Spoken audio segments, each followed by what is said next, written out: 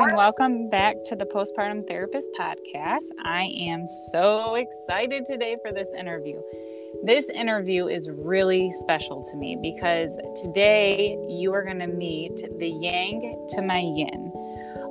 This person went through the hardest moments of my life with me. She was there at 2 a.m., 4 a.m., 11 p.m., any time of day.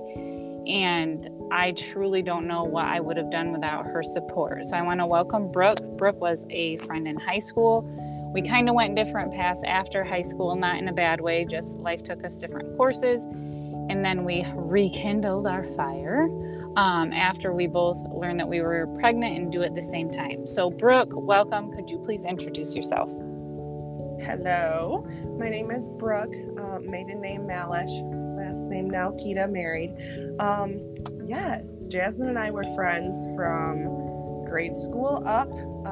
Like she said, you get older, you grow apart in your adult lives, and then things happen and you grow back together. I couldn't agree more. Our relationship was and is so important to me. I would not have made it through the newborn days and all the other days to come without my friend. I have 3 kids. I have them all over the place. I have a bonus daughter who is 19 and a sophomore in college. I have a 3.5-year-old Stanley, and then I have a 10-month-old Thomas. So lots of things. But yeah, that's pretty much my introduction. All right. So we are going to get into it together today. So this is going to be more of a dialogue podcast versus some of the other ones. So Brooke and I were talking, and when we refer to ourselves as the yin and the yang, we had very opposite experiences from the moment of pregnancy. And so we wanted to share that because we talked about it as friends. A lot of times, if you think about somebody being completely opposite of you, you would think it would be like deter the friendship or maybe no longer allow you guys to feel like you can relate to each other. And ironically, for Brooke and I, it was the opposite. We had very different experiences, and we'll share all of those with you. But it really was supportive to our friendship to be able to bounce ideas back when going through opposite things. So I talked to Brooke and I said, when did our opposites begin? And she reminded me that our opposites were from the very beginning of me very much wanting a planned pregnancy and hers being unplanned. Would you say, Brooke? Yeah, absolutely. I think from the very beginning, we were opposites, and it's just kind of funny how that works out because, yes, exactly, from the very beginning. Yeah, I was like, okay, I'm ready, quit my birth control. Like, this is when I should, have a period. And then this, 14 days after this is when I'll try. And then I'll try every other day. And then blah, blah, blah. And you were like, I am pregnant and completely unexpected. Am I right with that? Yeah, absolutely. I was totally flabbergasted. It was not intentional. That's a weird word when talking about pregnancy, but it was not planned. It was, bad timing in my mind at the time. So I was not overjoyed and, all the things that come with a planned pregnancy. I was the opposite. So Jasmine and I were on the opposite sides of the spectrum right from the beginning with that. So then we'll move up, right? We'll move up to about 15 weeks for me because, of course, I had an aunt that was a sonographer, and I don't know if it was at your 20-week appointment. But then we would be opposites again because I would be having a girl and Brooke would be having a boy. So that kind of continued. One thing, Brooke, I don't think I asked you, and I don't know, in the early beginning, were you sick or not with your pregnancy? No, I had a very what I would consider very easy first pregnancy. I had minimal sickness, maybe the first 6 weeks or something, a little bit of nausea, but very, very easy. Okay, same here. Yeah, I was going to say, I think I was nauseous and had the food aversions, from week 6 to 10, but nothing too crazy there. So then I think overall, both of our pregnancies went pretty smooth compared to a lot of people's. And then would come, dun, dun, dun, labor and delivery. where we would, again, the universe would say, you friends need to be opposite. So I won't share too much of my experience because mine is in the book, so I'll spare you all that. But I did end up having, I'll just save all those details. They're all in there. I would end up having a vaginal delivery. And Brooke, will you kind of go through what happened for your delivery? Because I think it's important for moms to know. Like I said, mine's all in the book, but I want to hear your experience of, like, you know, how you led to your delivery, everything that you encountered, because I think it's important for other moms to hear. Yeah, so, it was an unplanned pregnancy. One of the reasons, and this is so crazy to say out loud as an adult, but one of the reasons I did not want to have kids is because of labor and delivery. I did not want to birth a child. That was not appealing to me. I didn't see the beautiful side of that. It was just not something that I had any interest in doing. And so from the time I got pregnant, not only were we surprised, but then I was terrified. I had a really easy pregnancy. I never at any point felt like, I'm so over this, get this baby out of me. Stanley remained like up high in my rib cage, and I worked at a factory at the time, so I was on my feet 10-12 hours a day, and it wasn't bad. I never felt like that. I remember people at the end asking me, are you so over this? And I remember feeling like, man, no, I'm not. Like, but obviously that's the wrong answer because people keep asking me this. So, fast forward, I am 6 days overdue, and they start talking about induction. They had mentioned that he was quite big before, they thought, just by measuring him. And they had mentioned that I should prepare myself for a C-section in the event that he was very big.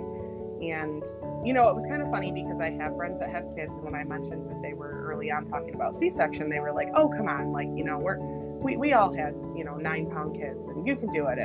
But I didn't know it was my first baby, and this is what I was being told. And so anyways, I was 6 days past due, and I was induced. So it was a scheduled induction. We went to the hospital. It was much like checking into a hotel.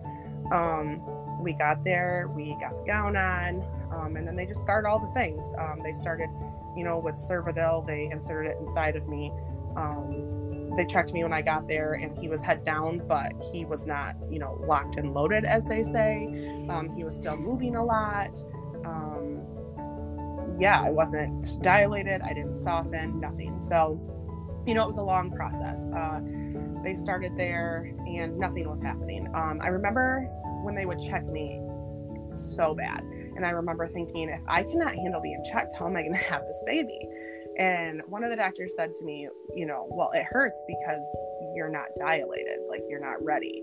And that was probably the first time that I felt, from a mother's perspective, that, like, this is hard. It's already hard to be a mom.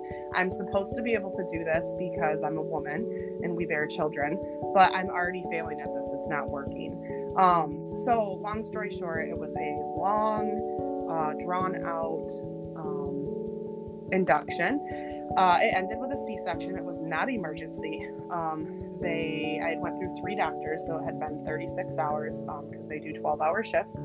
And it was the next doctor coming on, and all the nurses and doctors had been doing a thing where they were feeling my belly and guessing how big they thought the baby was. It was just kind of something silly to keep pass the time. And so this doctor came in, and she was going to check me, and I said, before you do that, feel the baby, tell me how big you think he is. So she just felt my belly, and I'll never forget it. She said 8-9, and you are not having this baby vaginally. And my mom was in there, my sister-in-law was in there. They were each holding a leg. They were trying to check me again. I had my hands under my hips. It was the only way they could check me was if I put my hands under my hips and tilted up. And again, I was, nothing was happening. And she said that to me, and I was shocked. And, in that moment, it was like, I never wanted to give birth. I never wanted to do that. But then when I found out that I wasn't going to, I was just like, I didn't really know what to think. Like I said, it kind of felt like a failure at the very beginning. So whatever, fast forward, they had just let me eat because I had been there like 48 hours. So we had to wait 8 hours until our C-section. So we had it at midnight, which is not typical. You don't typically have a planned C-section at midnight. It's usually emergency. But because they had given me all that medication and they had determined that he was too big and I needed a C-section, they wanted to do it as soon as possible, but, had to wait till it was safe. So I got to sit there and think about it for 8 hours, and that was really hard. There was a lot of anxiety, but we did it. I did it, and it wasn't, rainbows and unicorns, but it was doable. And then we had this perfect baby, and sure enough, he was 8-9. And, I remember having the discussion with a doctor with my mom and sister-in-law and my best friend in the room. And I said, I'm supposed to be able to do this. Like, I'm supposed to. And she just said to me, she was like, look, we've given you all these medications and you're 6 days overdue. He's plenty big enough. He's rolling around up there. Like, we have to listen to your body. And my professional opinion is that he is too big and that you can't do it. And when I say you can't do it, I don't mean anything personal. I mean your body, your bone structure, it's just not possible, and we have to listen to your body. And when she got in there and she was doing the C-section, she peeked over the curtain and she said, we made the right choice. You are too narrow and you could not have a 6-pound baby. And I remember sharing that story with my same friends that are much smaller than me and had much, same size babies or larger, and they kind of were baffled. But that was my experience. I believe that. I trust my doctor, and yeah, that was, how it worked out. It was a hard recovery, but it was doable. We made it. And that's kind of it. So for the 36 hours, what were they doing? Because in my book, I write about every intervention except for forceps were used on me to have HARP. So for you, were they just doing the medication? Were they doing Pitocin? What was the 36 hours like for you? So they started off with inserting the Cervidil inside of me to soften my cervix, and which in turn should, make you dilate. They wait, I want to say they have to wait 8 hours after they insert it vaginally. So they put it in and then you just wait, and you're just, anticipating things to happen. So then they come in and check you, and it wasn't working. So then they gave it to me orally. If I remember correctly, they gave it to me orally twice. And I think orally it was between 4 to 6 hours. But same thing. So they gave it to me. And they would come in the middle of the night and they would check me, and just nothing was happening. At one point, they gave me Pitocin, and it started to make me contract. My stomach was, rock hard, and we were seeing the contractions, and I was feeling them like strong period pains, but not anything like a mom that vaginally delivers. And then they pumped me full of fluids to stop them, because if you're not dilated and you're not softened and you're contracting, it's just causing stress on the mom and the baby. That happened a few times that, one thing would work, but because my body wasn't doing what it was supposed to do, then they would back off. They put in a Foley catheter to try to, the balloon, to try to get things going, but they actually weren't able to get it in because I was not, dilated at all, and it was so painful. So they tried that. And that was pretty much it. I remember the Cervidil, the Pitocin, the Cervidil was oral and internal, the Foley catheter, a lot of walking, drink a lot of water. But it was crazy because at the time I delivered during flu season, so it was limited guests, but you could still have guests, so I could have 2 people at a time. And my mother-in-law came up there at one point. Everybody was so excited. My husband is 8 years older than me, and this was the first baby in their family in a very long time, and the first baby for my husband since his daughter, and my first baby for my family. So we had a lot of people up there. But I remember my mother-in-law sitting across the room from me while this stuff was all going on, and she was watching the covers on my stomach on the blanket move, because Stanley was so active, throughout this whole time that you could watch him move. And she was like, that is just crazy. And another nurse came in and said the same thing. Nurses really can't give too much of their opinion, but she was like, that is crazy that he's moving that much. I mean, he would just roll from one side to the other and was just up in my ribs. And at the end of it, that was what that doctor pretty much said, was like, he would not be doing that, like, if he was in any way, shape, or form getting ready to come out. So yeah, that was my experience. It was just long and drawn out and exhausting. To do that for about 42 hours and then deliver your baby is hard.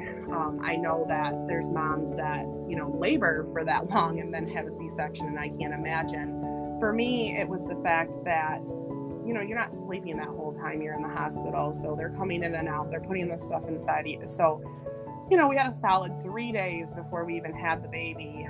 And then we had the baby at midnight. And, you go to recovery. We were in recovery until 5 a.m. We finally got into a room at 5 a.m. and then the whole family's in there. So it was kind of a whirlwind, exhausting, experience. And it was nothing like we expected it to be. I'm not going to say planned, because I had no idea what I was going into, but it definitely was nothing like, you see in the movies. Yeah, I write about it. That exhaustion after that whole process and hours of just like trying everything, it is the most tired I've ever been in my life. And tired's not even the word to describe it. Exhausted, yeah. Sure, but times 10. I don't know. We need to, Webster needs another word for that, because I don't know what it would be. Yeah, it's grueling, to say the least. So that's what we had in common. I remember, both, and I remember you commented on a picture of this picture shows how exhausted you are. Do you know what picture I'm talking about? I do know what picture you're talking about, and everybody else on Facebook and stuff was like, unicorns and rainbows, you're a glowing mom. And I texted you and was like, you look terrible. Because I just knew that in that moment, it was pure exhaustion. It's just literally the life has been taken out of you, which it has. A life just came out of you, but it's just, you are completely exhausted. Yeah, and it was my best attempt to smile with my new baby. And it was that's all I could give, Yes. Yep. So we would go on, we would have a son and a daughter. And then here comes the next step. Breast bottle formula. So I've shared in other podcasts, so I'm not going to go through it again. I was able to breastfeed. Can you share what your journey was like? Because, and we're going to get to a heartfelt moment, because I feel like people underestimate how hard people try to breastfeed. And you were a huge, I'm getting emotional. You were a huge inspiration. Here we go, tears back. For my chapter, Crying Over Spilled Milk, because I know how hard you worked as a friend and as a person, and how many people can be dismissive of what that process is like. So if you're comfortable, my love, would you share kind of your breastfeeding journey? Yeah, so I'm in the same page. I feel a little emotional just talking about it, because I remember those moments for us. But yeah, we were on opposite sides of the spectrum with that. You were able to breastfeed and breastfeed successfully. And I tried really hard. I had no desire to breastfeed before I had my baby. I thought it was weird. I just did not see the bonding factor. It wasn't of interest to me.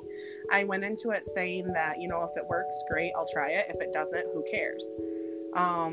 But with the birth process for me, I feel like I learned about myself in that time that if I say I'm not going to do it, that's fine.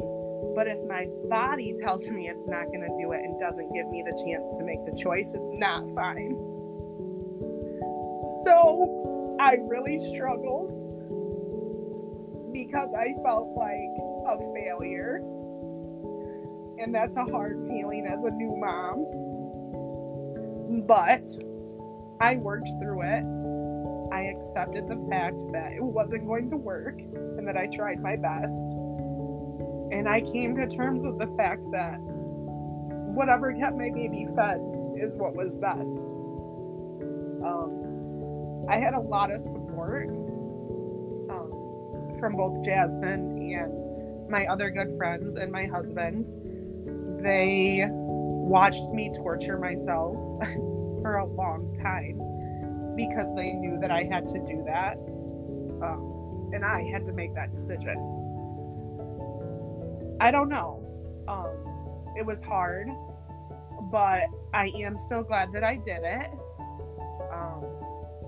I think that, it showed a testament to the fact that as women, we are strong and we are resilient and we will fight for what is important to us. But ultimately, in the end, it didn't work out. But I know that I tried my hardest and that my son was fed, and that's what was most important. And I mean, you did everything. Like, if there was a strategy to try, you did it. I mean, you ate the cookies, you increased your water intake, right? And for your second, changing your diet. And if you're comfortable, we'll get it into that, because that's even, that's more heartbreaking to be given a wrong diagnosis when you were successfully breastfeeding. But we'll get into, that's her second one. We'll get into that. But power pumping, putting your boobs over a bed and like hanging them and pumping for 30 minutes to maybe get half an ounce. And that was just one boob, And I remember you doing all of these things. And, and then, behind the scenes, talking to other people, just being like, oh, I wonder, like talking, kind of being shameful of people that formula feed. And I was just like, you guys don't understand. So some moms tried so hard.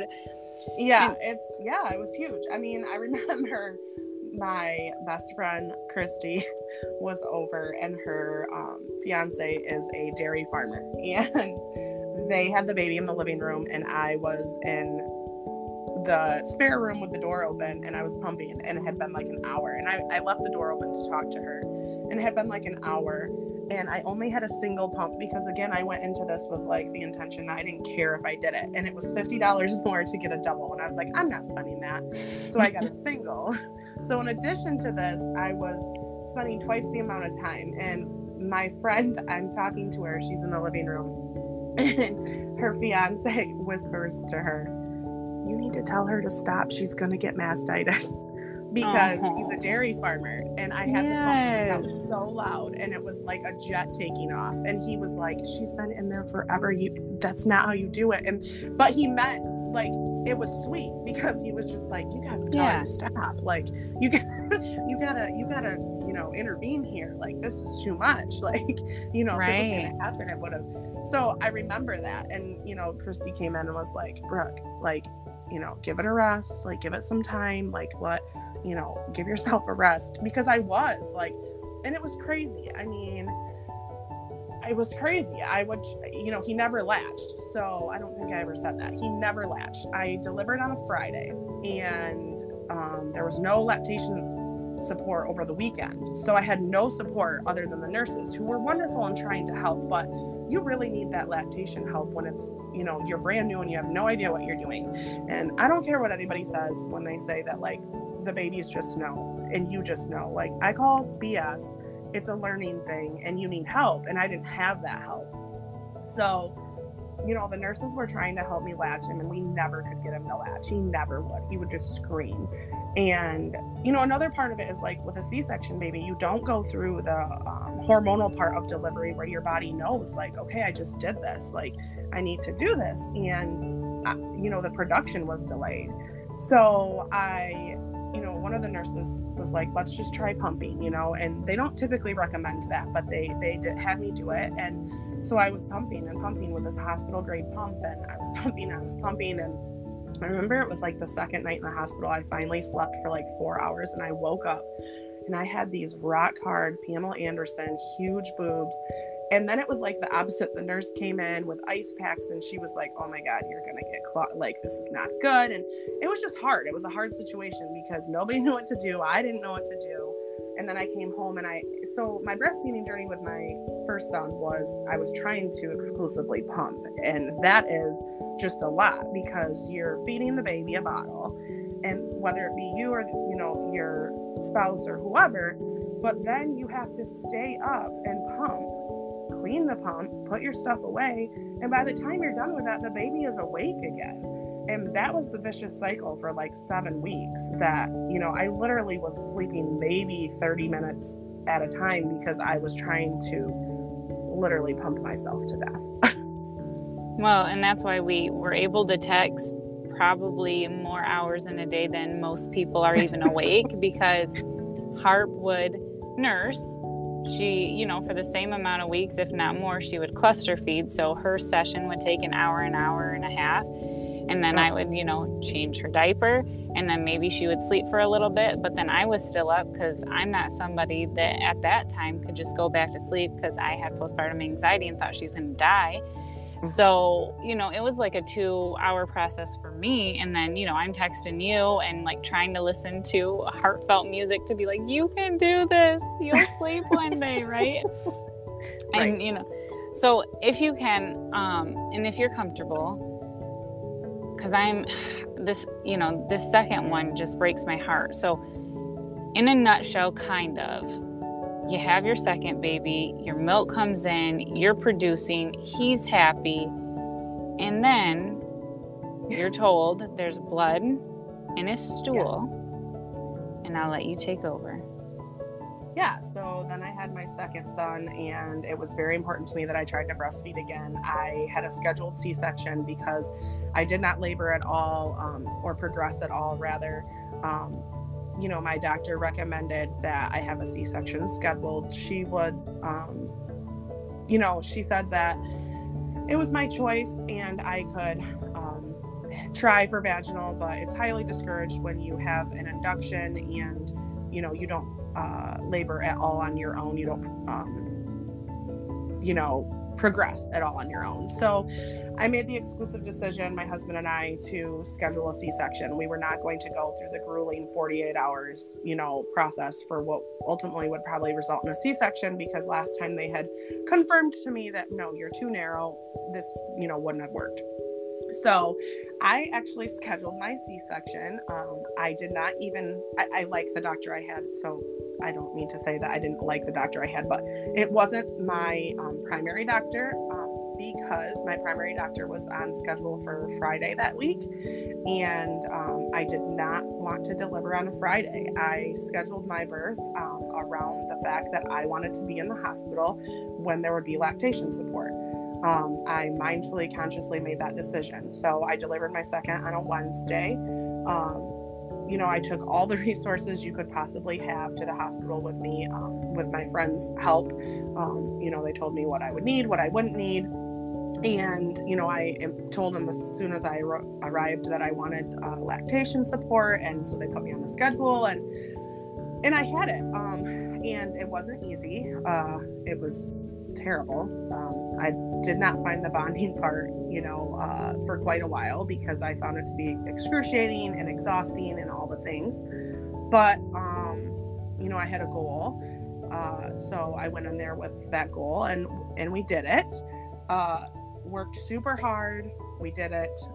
I was exclusively breastfeeding him and bottle. It was important to my husband that he still take a bottle, that we didn't have a baby that would only want me. And that was important to me too, because we had a toddler and I just didn't want to do that. So in my mind, in our mind, it was better if we bottle fed him too. And before we left the hospital, he was taking a pacifier, he was breastfeeding, and he was drinking out of a bottle. And I was feeling like pretty damn good.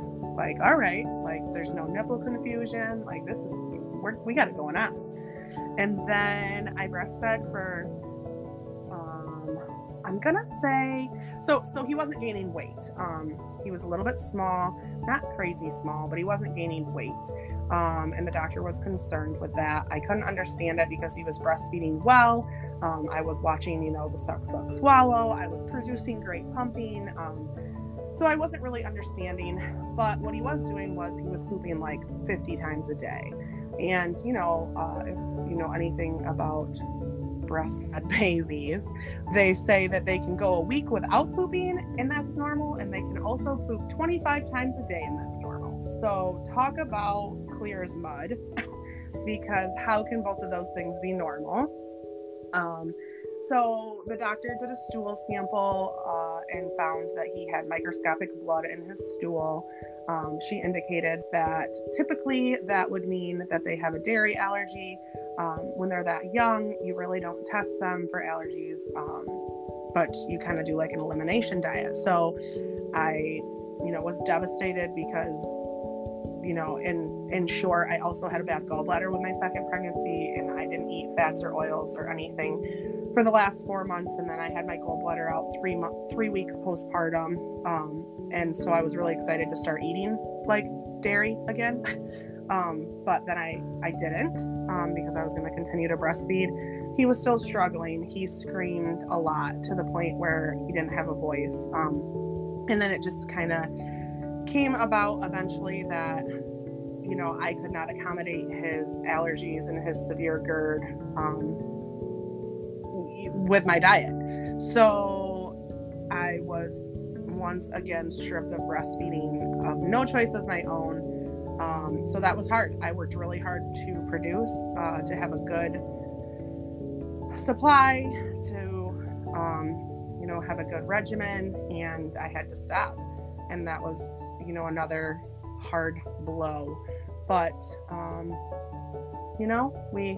we worked through it, and he drinks the expensive hypoallergenic formula, and he's thriving. He's a nice big 10-month-old baby. So it is what it is. But you would find out, right? Unless I'm remembering this wrong, that he didn't actually have that allergy. Yeah. Is that right? Yeah. So, yes, that is right. We went to a GI specialist because, I don't know how I forgot that part. So I eliminated dairy from my diet, and he was still struggling. But it was my understanding that there can be a lot of hidden dairy and things. So it felt like I was missing the mark. So we went to a GI. So I quit breastfeeding because he was struggling so hard. I quit breastfeeding. We went to the hypoallergenic formula, and he was still struggling. So that, kind of raised an eyebrow. I had sent him to daycare, and I thought that he was doing better. And it wasn't until eventually my daycare lady finally said to me, no, it's just that you're away from him for 8 hours a day. He's definitely still struggling. And so we got a referral to a GI. At this point, we were long done breastfeeding. And we seen the GI, and she said, I don't think that he has a dairy allergy.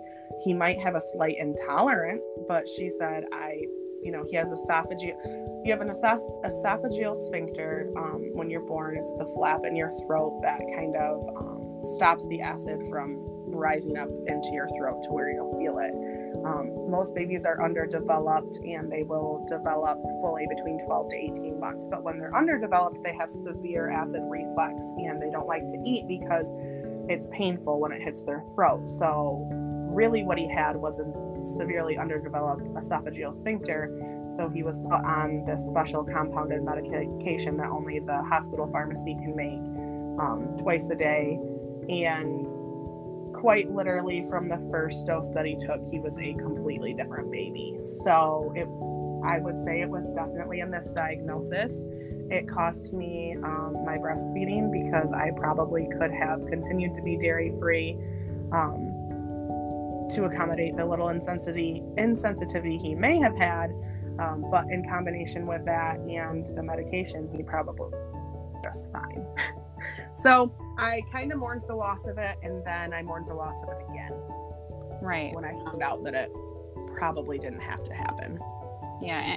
And I'm, not to put it on me, but as a friend, I mourn the loss with you. Like, I'm still angry, and I know it happens, and I know your doctor had the best of intentions. Yeah. But it's just like, I know how hard you worked, Yeah, it was hard, and I harbored a little, like, some hard feelings at first about it. I wanted to be angry with the doctor, but we actually had a conversation about it a few months, after this had happened, and because she got the notes from the GI, and we talked about it, and she was very honest with me. I mean, she has a baby of her own that she was breastfeeding, and she said this to me, and it made sense to me, and I've been okay with it since then. She just told me, as doctors, we are just making the best educated guess we can. And, you know, at the time, that was the information I had. And I can appreciate that. You know, she was trying to make my baby comfortable and, you know, intentionally stripping me of something that was important to me. So I tried to hold on to that. But yeah, it was really hard. It was a really hard thing to accept.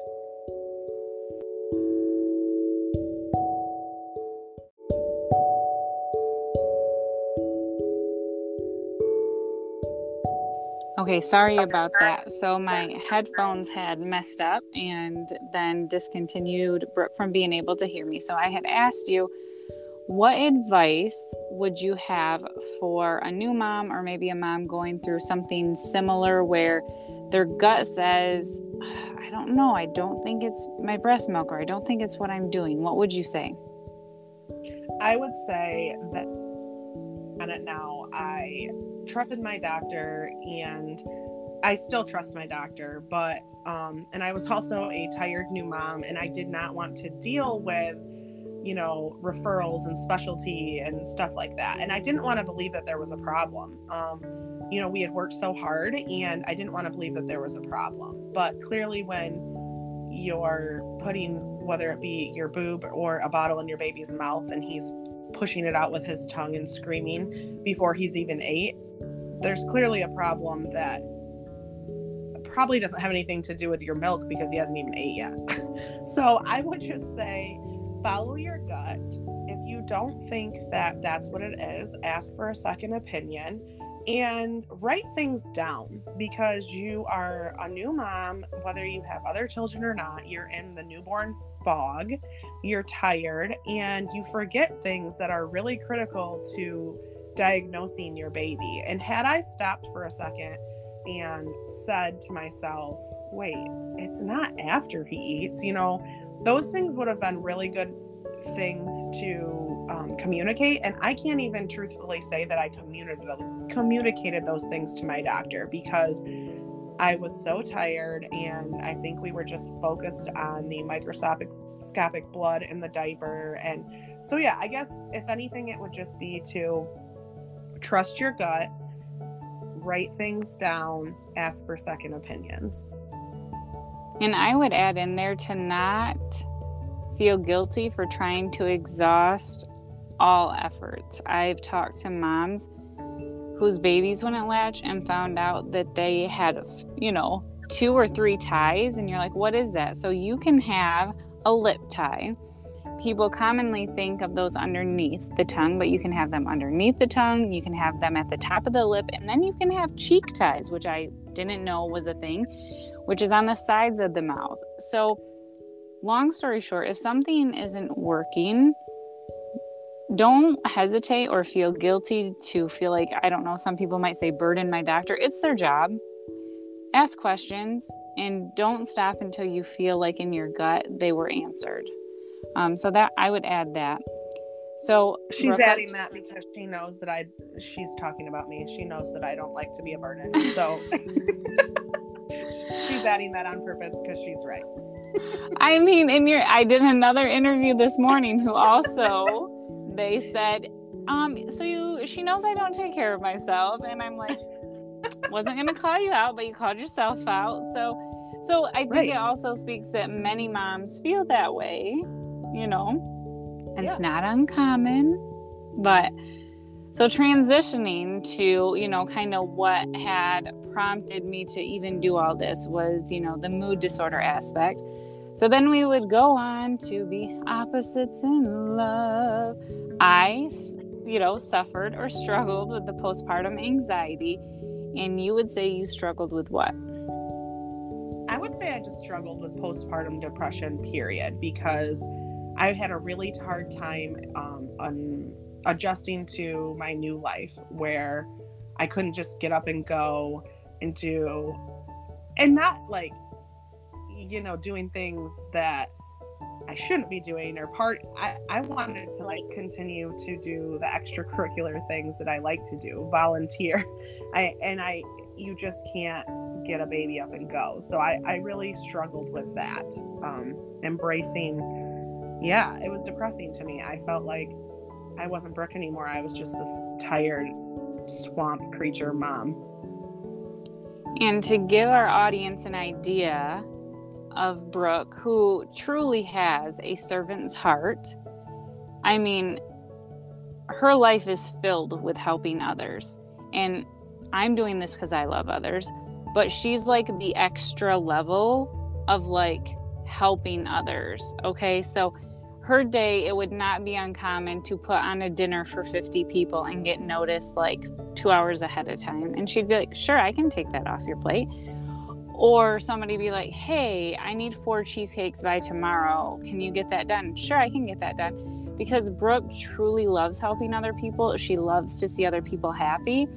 And so I know talking to you and learning about you, to not be able to just like get up and go to the grocery store and get everything you need to, you know, to help somebody out, or to run this errand, or to go deliver something, you know, I know that was truly hard on you, because your personality is like, if something comes up, it's easy for me to go do it and get it done, and I'm efficient and I'm quick. And I know that, I think, I'm not speaking for you, maybe I am, that was a really tough adjustment. Yeah, definitely. It was really hard to not be able to do those things. And I tried to do those things, and my mom would tell you that I did successfully do those things, because you know, yeah, my girl, will now ride in the car like it's nothing. I drag him around everywhere.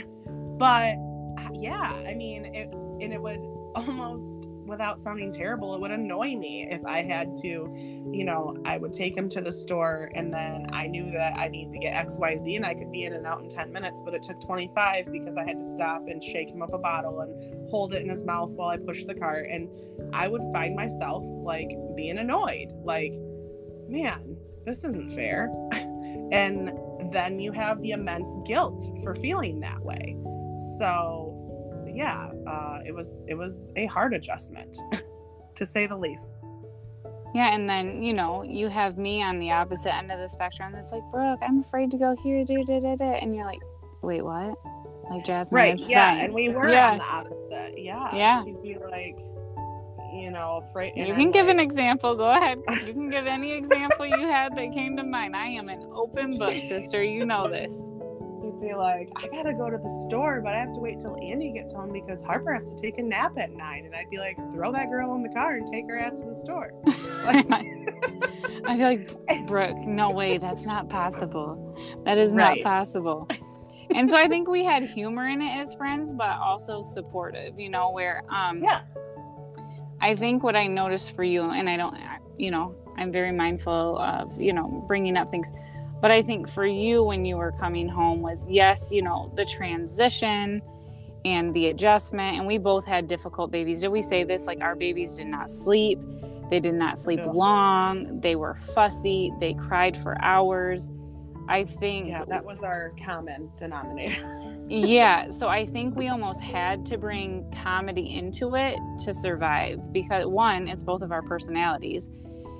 And 2, we would have both gotten sucked into like really dark holes if we would have only bonded on how terrible it was and didn't use humor. Would you agree with that?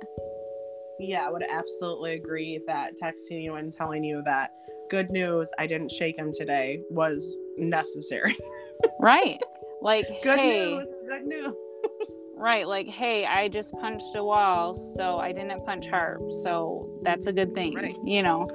And I really did punch a wall. That's not a lie. But to be able to say, like, yeah, and I know you haven't listened to all the podcasts, but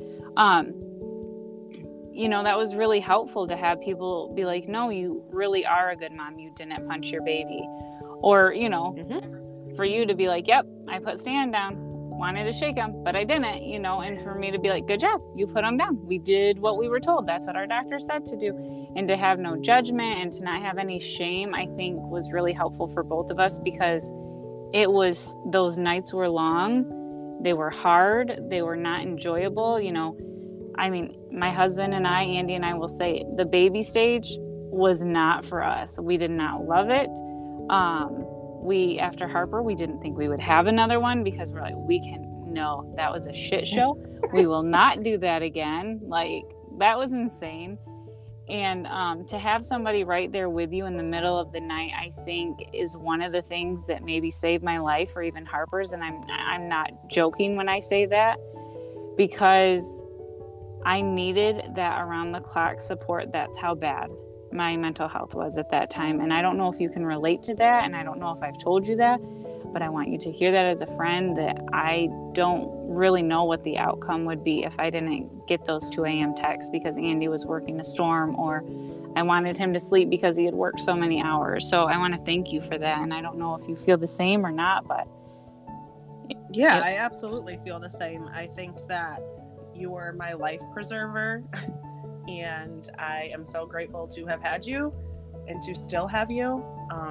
You know, I think that sometimes we talk about things like in past tense, but I'm so grateful to still have you and have you for all the things that are still to come our way, because we have such a good relationship now. We have such a good bond.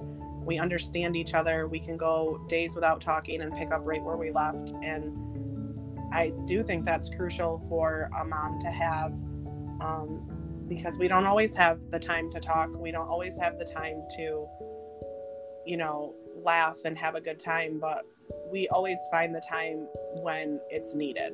And I'm really grateful for that. Yeah, I would agree with that.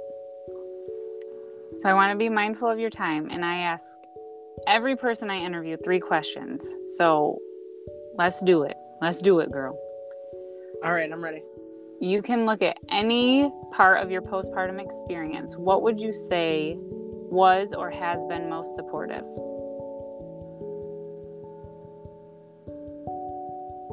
Wait, say that again? So look at any part of your postpartum, like it could be at the beginning, it could be at the end, it could be overall. What has been most supportive to you? What has been the most supportive thing done? Or what would you say was most supportive to you?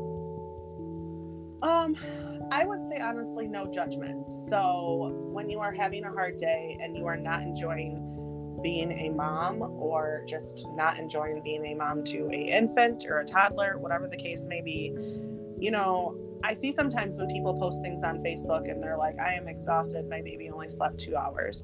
And the common response from, you know, people that are older and their kids are gone, and, you know, we'll call them empty nesters, is embrace it. It goes by so fast. And I personally find that to be annoying, because I can understand that at your point where you're at in your life, that's how you feel, and I can appreciate that. But my status or my comment is in regards to where I'm at. And if I said that, I just need you to say, I know, girl, it's hard, it sucks. And I think that, you know, that is what's best for me. And I'm lucky to have those people, you know. I'm lucky to have those people that recognize that and know that, you know, I don't need you to tell me how lucky I am to have my kids. I love my kids. I love my life. I know how fortunate I am to have my life. I don't need you to tell me that. What I need you to tell me is that it's okay that I'm not okay today. So I think that for me, you know, the judgment, leave the judgment at the door. Yep, I agree with that. What would you say that you do today to take care of yourself as a mom? I try to intentionally do things that I enjoy. So, you know, we talked earlier about how I like to do things and be involved in things. So, you know, I try to make an effort to do those things, whether it's big or small. You know, if a friend is having surgery, or someone has experienced a loss, or just whatever the case may be, somebody's having a hard time, I try to take the time to still do what I used to do and make them a meal and take that to them, or, you know, get them a little gift, or, you know, I try to be an intentional friend and text and say, hey, how are you doing? Even when I'm drowning, you know, in my own life. So although those are things for other people, for me, you know, that is what fills my cup, is doing things for other people. That's what satisfies me. So as weird as that sounds, that's what I have to do to keep myself in the best headspace. And lastly, what advice do you have for a listener? Maybe it's a new mom, maybe a pregnant mom, maybe a mom that was like you, that was like, shit, I did not want to get pregnant. You know, any type of mom. What would be your advice? I would just say that always be honest with yourself and those around you. You know, those who matter don't mind, and those who mind don't matter.